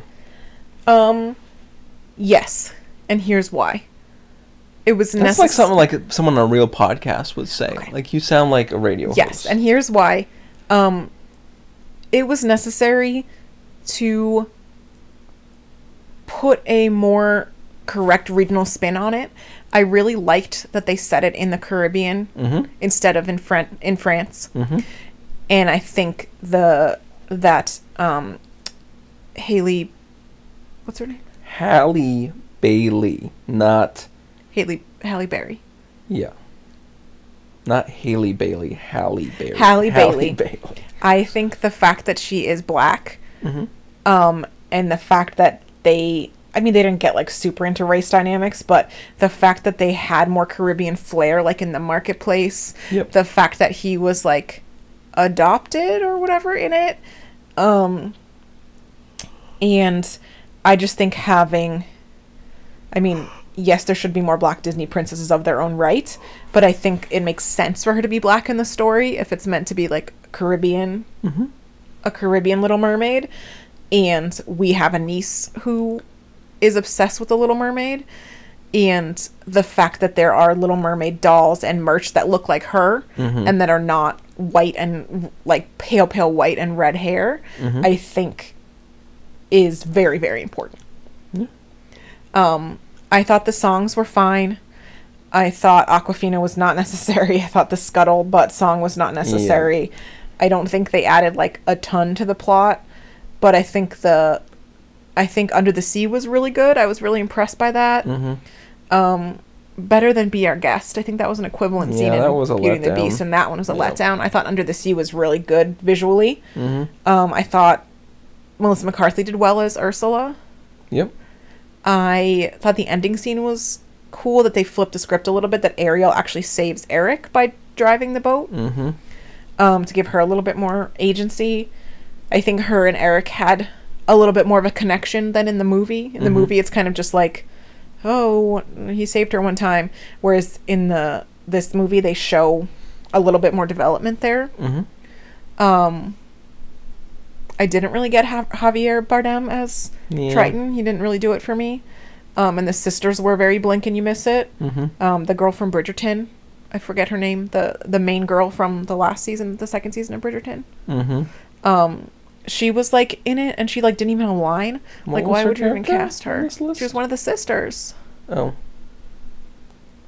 I don't know. Do you see her? Mm-mm.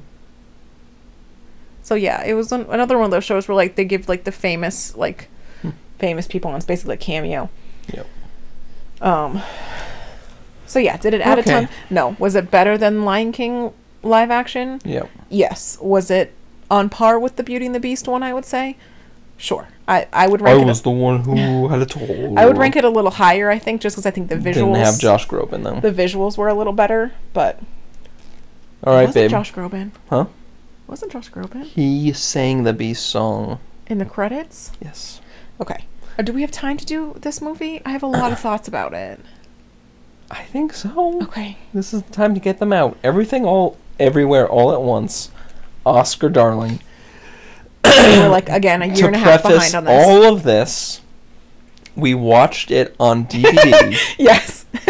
And I take partial blame, but You are the IT person in this house. The component cables on the back of this device were crisscrossed for a certain amount of time. I think they were crisscrossed before I moved into this house. A year. We've only been watching bad old Cat Machine DVDs with our child, and thought that it was just a bad construction DVD that was like from a library sale. So we watched this movie, and the TV has a yellow tint to it, and I sit there thinking, wow, that's like a statement for a movie from an Asian creator director. I thought it was intentional. I thought it was correct. It kind of worked. It kind of worked for like the laundromat scenes. Yeah. Because it and gave I kept thinking, okay, when they do part 2 here after the intermission, it'll be in more vibrant colors. Yeah, or when they skip to the other universes, that it would be like a different color. So like I think I need to watch this movie again in the proper lighting.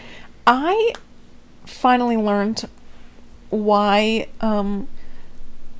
Friend of Dorothy is like a code for gay people. Right. It's literally about the Wizard of Oz movie. Mm-hmm. I thought they just liked Judy Garland, which I think was part of it.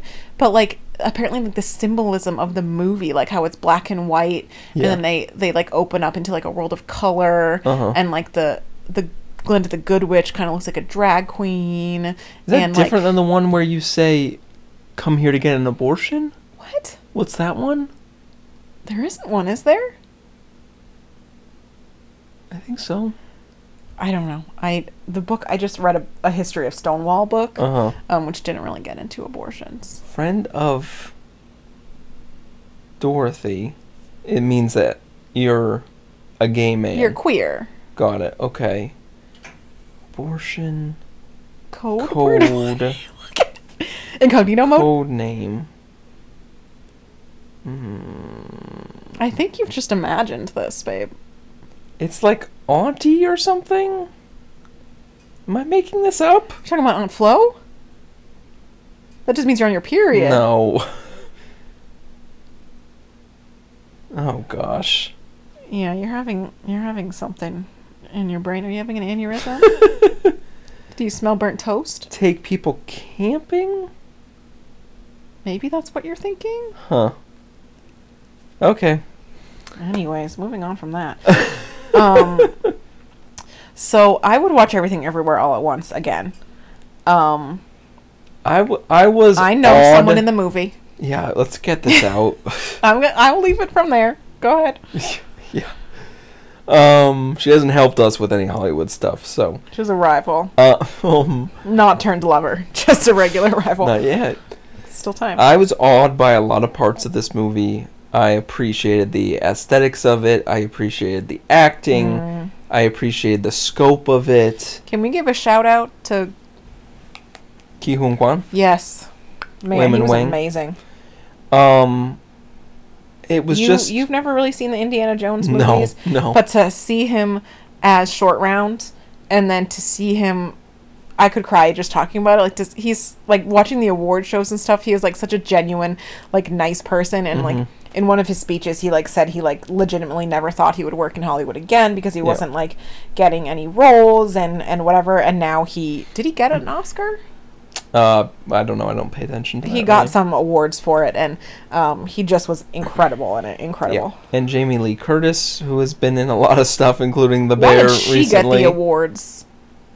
I gave her the scene stealer because to me she stole the scenes. I think that's me. You think she deserved the supporting actress award out of the rest of the Asian cast? Though? No, scene stealer on screen is different. No, she got a supporting actress. Yeah, I understand. I'm validating myself. And actually, I didn't give it to her. I gave it to Stephanie Su. Yes, she deserved it. Jamie Lee Curtis won over Stephanie Su. Right. Okay. Bullshit. So I had quibbles with the movie as it was going along. I thought some of its jokes that it beat to death, like Ratatouille. The hot dog fingers. Ratatouille I found funny. The hot dog fingers one did not work for me. Yeah. Harry Shum, shout out to him too from Overcoming Glee, and yeah, he's like one of the only ones thus far. Again, still time. So we going to Darren in a few weeks, babe? Christmas show? Oh God, no. So you were supposed to go with me years ago when it got canceled for low tickets. Go talk to Ricky. I wanted this movie's conclusion to blow my mind in like an emotional, not emotional. I wanted to blow my mind in like a philosophical way, and I was disappointed with where it lands at the end. Because I feel like with the multiverse, the multiverse is so depressing, really. And I feel like it sort of got into that. Why does it depress you? Because it means nothing you're doing right here matters, because you're just forking from every other decision and you're just one of a million billion pathways, and so it doesn't matter. That is not what I get out of the multiverse. Huh. What I get out of the multiverse is that, like, there is no wrong or right decision. Like, the decisions that you make are just the decisions that you make. And somewhere in some other universe, someone made a different decision and branched off from there, but there's not a wrong or right decision. We watched it a while ago, but from my recollection, it lands with take joy out of the small moments, even if they're not happy moments. Is that the moral of the story? I think I would phrase it differently. I think your imperfect life can still be... I would say find the joy in your imperfect life. Yeah. That, like, find the happiness. something I read recently like blew my mind a little bit, and it was just like happiness is an emotion, not a state of being. And I was like, dang. Like, you feel happiness, you feel sadness. It does not mean that you like have to be happy. No, that gets to my major critique is that she has poured all this trauma onto her daughter in the central timeline, right? Yes. And it's like, it's not that it tries to excuse it away or anything, but it's just like, but I like that having a breakthrough after all that shitty stuff has happened. It's not good enough for me. It's not enough. It's better than Encanto. You hated the ending of Encanto Bruno. because they just skipped past all of it to have the happy ending. I appreciated for this one that it was like a hopeful ending, but it wasn't like everything's magically fixed. It was like, you fucked me up a lot, and we can like have a chance if you're serious about fixing it. Yeah. But it's not just going to be like a magically forgiven. I was a bit confused in the middle when it like jumped to part 2. I didn't realize there was going to be like different parts. Right. And I was a little confused by it, but unlike you, I really liked the ending. I sometimes find like immigrant parent stories a little bit inaccessible, with the caveat that that is fine. Like, not all stories are for me, and I'm fine if they don't hit every emotional note for me when they're not written by me for me. Turning Red is an example that some people loved, right, and it was fine, but it just like didn't really do it for me. I was impressed by this movie that it was very specific to kind of like Asian diaspora and immigration and stuff, and yet it did it in some sort of way. I don't know, I can't put a finger on how it was different, but it still felt very relatable to me, even though their situation does not look like my life. I really liked why can I never remember his name? What's his name? Oh, it's right here. Ke-Huy Quan. I really liked his arc of like that he chooses to be kind on purpose, and how that was like kind of a turning point in the final battle of like, you don't always have to like push through and be angry and cruel and take that out on other people. That's not the only way to win. That's not the only way to like get through something. I really liked that, like resonated with me. I guess I saw the ending a little bit differently, and it wasn't like you have to find happiness in shitty times, and it was more just like taking a moment to like appreciate what you have in your life, and not always be wishing you were somewhere else or wishing you had made a different choice. I think, like, not to go full therapy session here when we're an hour and 40 minutes into this, but I think like I'm someone who struggles a lot with kind of looking backwards and trying to decide where I could have made a different choice for something that I'm currently struggling with. Yeah. Or I'm someone who's, I think just anxiety in general. I'm either looking backwards, thinking like, oh, when did I fuck this up? Or looking forwards and thinking of like, things will be better when. And I think this movie, I liked that the ending was that reminder of like, just look around and appreciate what you have. Not like stop and smell the roses. Yeah. But just like, when you have moments of joy, like, just feel them. You know what I mean? Don't just like skip past them because you're stressed about something else. And I think as someone with a young child who stresses us out frequently, I liked that message for where I'm at right now, where it's like, yeah, he's gonna annoy me like 80% of the day, honestly, as a toddler, but to not skip past the moments where he is being genuinely cute and sweet and smart and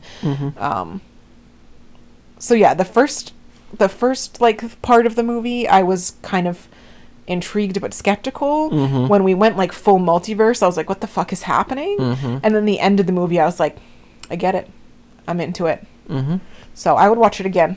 I just always get so flat out jealous of you when you connect with something like that. Yeah, we like got in a fight about this movie because I like had really strong feelings at the ending, and you were like, I don't really get it. Yeah. And I was like, how did you not get it? And I wasn't trying to be mean to you. I just you were. A little bit, but I was just like having a moment with the movie, and I wanted to like share that with you, and you were not there. You were not there with me. No.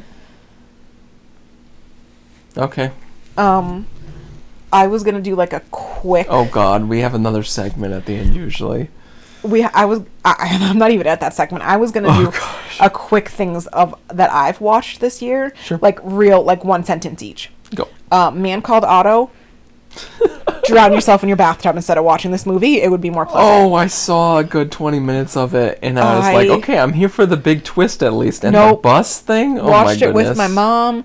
Both of us were like, that was the saddest, worst movie I've ever seen. And it deeply reinforced never wanting to read a Frederick Bachman whatever book, because Beartown, or as we call it, Rape Town, we got like 2 episodes in and it was horrible. And this movie, it's so depressing. It's just like a sad cry yourself to sleep book. We went to a Matt Nathanson concert like a good 10 months ago now, and first of all, Stephen Kellogg stole the show. Shout out Stephen Kellogg. Read his book. But we went to like the meet and greet chat beforehand, and my wonderful wife and I were asking Matt about his favorite books, and he was asking us questions about books. The Overstory came up, which was fun, and then some lady in the audience raised her hand and was like, "You have to read this Frederick Bachman book. It's a great like hidden gem." And I was just like, "Good God, lady." No. Paddington 2, horrible. Why does he go to prison? Most of the movie is him in prison. Doesn't make any sense. Don't introduce children to the prison industrial complex, and don't make it seem like weirdly good. I don't know. Another movie with Stephanie Sue. Our son thinks that jail and college are the same thing, which is my favorite thing that's happened this year. What's that thing called? When you're in the cage all the time? College? No, son, that's jail. Yeah, right, jail. When they put you in the cage. College. Another movie with Stephanie Sue. Mm-hmm. Joyride. Mm-hmm. I gave it a B+. It's not exactly what I thought it was, but it's a good like if you liked like Crazy Rich Asians, it's a good like diaspora kind of vibe where like the main character goes to look for her, to try to steal this business deal in China, and pretends that she can speak Chinese because she's Asian looking and adopted, and that's how she got this big case, but she doesn't actually speak Chinese. So she brings her best friend, her like 2 best friends who really don't get along, and like plus the awkward side character, the Zach Galifianakis character equivalent. Yeah. So and like there's a couple scenes that it's just like they go completely off the rails, like very Hangover kind of raunchy. Yeah. Like Girls Trip when they start skywriting and pissing on each other or whatever. Yes. So it definitely was like the Hangover and Superbad and that kind of stuff. But as we said before, there's something to be said for a tight 90-minute movie. I watched this on a plane, and it was great. It was like a great... Oh, God, yeah, I just gotta mention my plane movie real quick. I watched the original Friday Night Lights, and I was just so disappointed and confused of how that kicked off such a successful enterprise, because it's such a mediocre movie, and I can't believe that Connie Britton agreed to do the show after she was given like 1.5 lines in the movie and was just told to be Coach's wife. Go. Yeah. Smile. Clap. Disgusting. The other one I watched on the plane was Are You There, God? It's Me, Margaret. Didn't really like it. It was a little bit Did Rachel show her boobs? No. Okay, never mind. It was like a child's movie, so definitely not. I actually wish there was more Rachel McAdams. They kind of started to get into like... Is she God or Margaret in the movie? Neither. They kind of started to get into like the different struggles of being a woman at different stages. They have like the grandma, and that who's played by what's her face, The Office, the Joe in The Office. Joe? The old lady boss. Kathy Bates. Yes, Kathy Bates. I could not remember her name. Kathy Bates is like the grandma, and then you have Rachel McAdams as the mom, and then you have the 13-year-old girl. And they kind of like got a little bit into like being a woman is difficult at all phases. And I kind of wish they had like almost 1/3 of the movie for like had split the focus a little bit, because like the people who grew up reading Judy Blume are like 40 now. Right. So I thought that they missed kind of an opportunity there to have it be more accessible to like the adults also, because watching it I was like, the kids stuff I'm like a little too old to relate to, like, oh my god, training bras. But you would like think the audience of this movie is not going to be today's 13-year-olds. Yeah. So it was just fine. I also was like a little bit too young for Judy Blume. I'm sure I read a couple of hers, but it was a little bit before me. Another Asian diaspora one that I watched, a show actually, was Exo Kitty, which I really liked. Better Than the Summer I Turned Pretty. Watched the first season. Not saying much. Such a mess. The second season, I watched like the first 2 episodes, and it was unwatchable. I could not get through it. I didn't watch anymore. Exo Kitty, I really liked. I would recommend that one. Also, like, secretly very queer, so props for that. Fire Island, another Asian-led one. It's got Bowen Yang, and it was just different than the Fire Festival documentaries. Yes. Okay. And I feel like this poor movie got confused by that. Other people got confused because it is. What kind of animal is that? Rain or animal? It is possibly. Do you want to? Just keep rolling. Okay, it is possibly the best Pride and Prejudice, like remake I have ever. Not a remake, but or yeah, whatever. Like a Pride and Prejudice kind of loose adaptation. Possibly the best one I've ever seen. It took me a little while into the movie to realize that's what they were doing, and it was just really well done.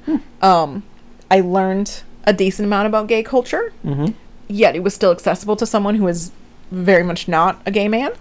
The main characters were really good. The like main love interest was really good. I want to watch it with you sometime. We both have a shared mutual like of Pride and Prejudice, not to the point like we watch all the movie adaptations like everyone else. But it was just a really good movie. It surprised me. It was one of those movies that I was kind of like, oh, I've been wanting to watch this one, I'll put it on. And I was like surprised by how good it was. The Barbie movie, not good. Okay. That's a hot take. The plot was not good. It was enjoyable to watch. I would have enjoyed seeing it in a theater, I think, just because of the visuals. Like, it was a fun movie to watch. I watched it with my best friend, having like a sleepover girls' night, as much as we can with 2 toddlers. And it was fun to watch. It's the most I've laughed in a movie in a while. There were a lot of really good bits. There were a lot of good gags and jokes, one-liners. Visually, it was fun to watch. The costumes were fun, even for someone who was not a huge Barbie-obsessed kid. But the plot just didn't really make any sense. And America Ferrera's characters didn't do it for me. And yeah, I was really disappointed with kind of the plot and like the back nine? The second half of the movie. Sure. I was just like, eh. And like Will Ferrell's character didn't make a lot of sense. Like they had this great idea with the sets and the actors and some songs and stuff, and they really did not have a plot to go with it. Like they really had to kind of like shoehorn a plot into it. Yeah. And this was another one that like there was tons of famous people cameos that were just really underused. One of the worst was My Mad Fat Diary. Rooney, the main character? Yeah. She was in it and she was just like useless. Like it weird. No, not Rooney Mara. What's her name?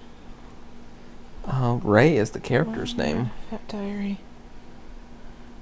I was like excited to see her in it. Sharon Rooney. I was just looking her up the other day to see if she was still acting. And they did. I want to know if Finn's still acting. He's not. I mean, kind of, but not really. I appreciate that they had like all different shapes and sizes of Barbie. Like they definitely were trying hard not to just have it be thin blonde Barbie. Like Margot is literally describes herself as stereotypical Barbie. Yeah. Like that is her Barbie name. Whereas like Issa Rae is like President Barbie, and you have like Dr. Barbie and Physicist Barbie, and like, and they make this whole very self-aware about. Yeah.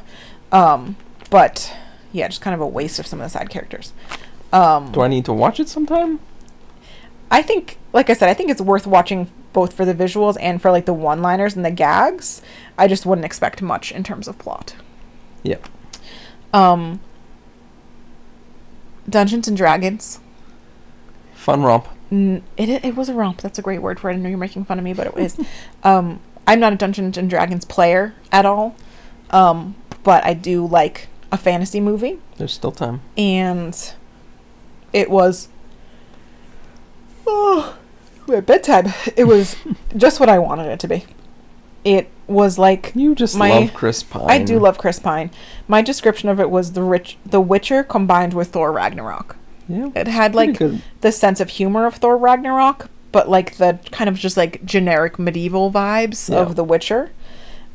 Chris Pine was his goofiest self. Like they truly just told him to like be charming and goofy, and it absolutely worked. And it was just like the nice like ragtag crew trying to pull off a heist, a quest, whatever. If you like fantasy movies, if you like any of the actors or actresses, just it's worth it. Go for it. I had this guy too. What else did we watch him in? What are his other credits? I don't see any. Jurassic World Fallen Kingdom? Yeah, I think so. That's the only thing we know him from? He's the guy on the airplane, like the geeky one. That's one of the few movies I've given a full F on this app. The Duggars movie, I watched that a while ago. Shiny Happy People. It was a documentary series, correct? Yes. Blew my mind.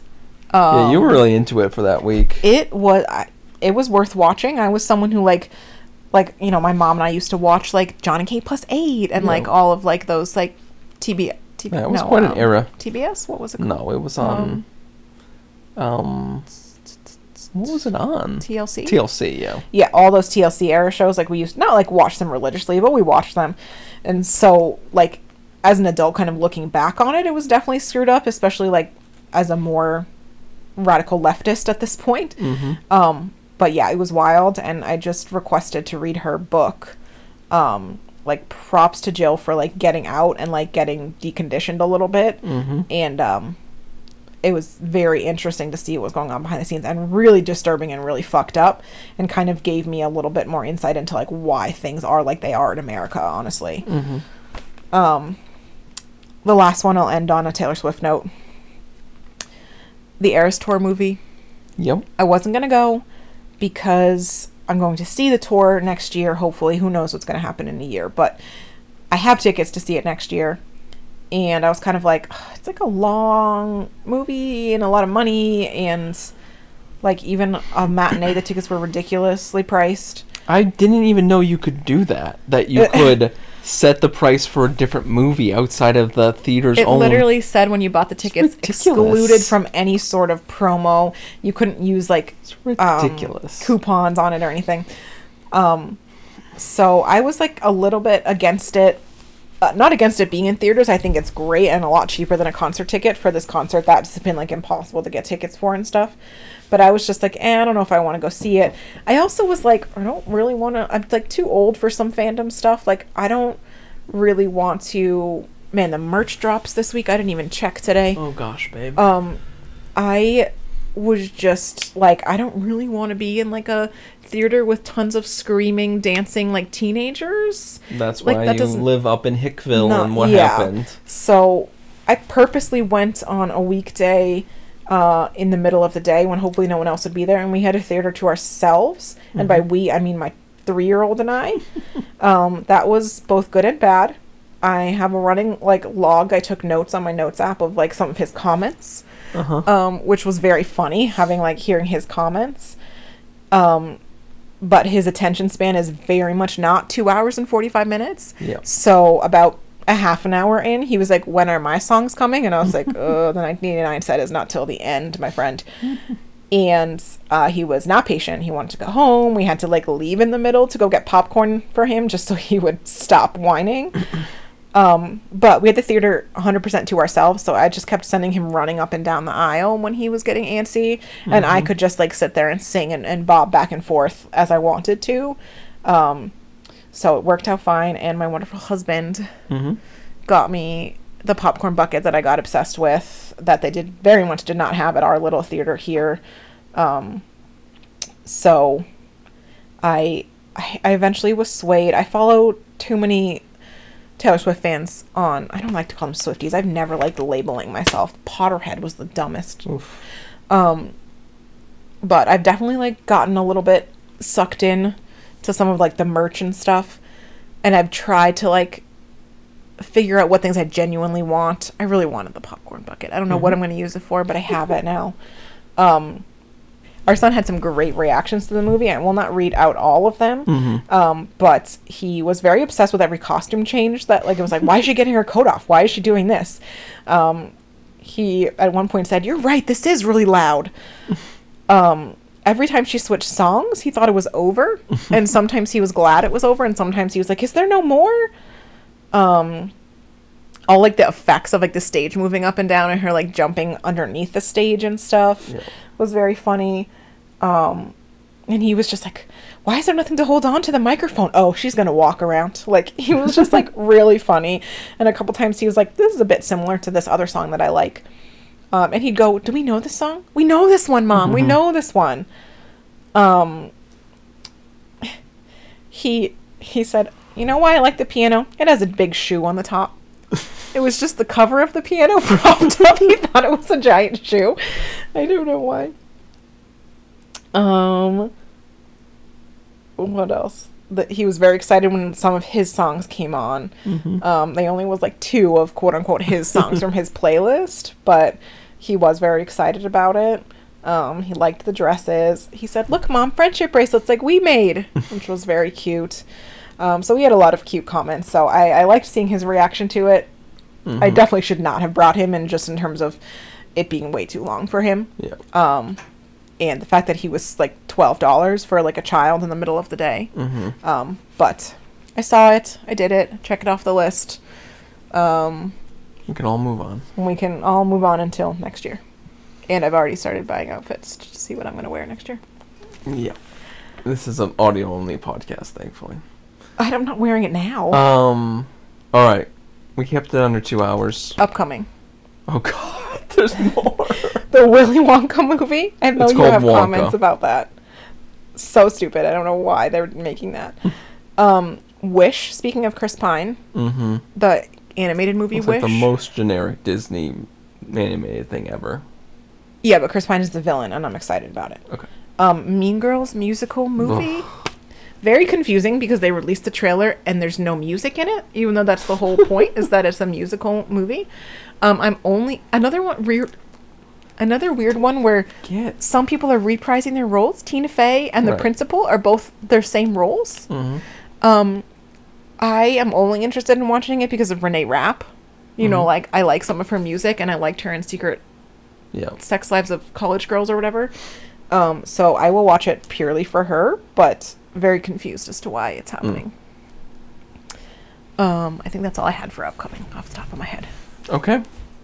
So we'll get back to you on all that stuff in a quarter.